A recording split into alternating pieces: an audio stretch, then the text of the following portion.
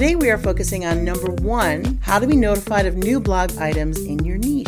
And number 2, what to do with this information. And number 3, how to get your content distributed in this fashion. So let's see. Number 1, you get extra points today if you know that my topic today is all about Google Alerts. Google Alerts is a tool that has been out for a long time. It's a free tool to use. Google will curate the content on a keyword or a key phrase, drop it into your email daily or weekly. You can tell Google to just search the USA or a specific country. Just set it up the way you want to. Let's say I want to find information about ice hockey. I can go to Google Alerts and set up a daily drop of news, blog posts, and more on a specific hockey team. I can also set up alerts on a specific brand of hockey accessories and more. This is very timely information on a specific thing I am interested in. I might be writing a blog about hockey. Maybe I sell competing gear and I'm looking for great ideas. I might want to know when a competitor is offering something I am not, and they might have a press release about it. I should know this. So here are some tips here. Don't use generic words like marketing, or else your feed will be way too crowded. Google is doing it for you with newsworthy blog posts and press release information. So number 2, the second section here, what to do with this information. This data dump of information can be used to A, give you important industry information that you can share in your social media efforts, blog posts, and more, or B, you can read the article from a reputable source and leave a comment on it. Sometimes you get a backlink for your efforts, sometimes no. And C,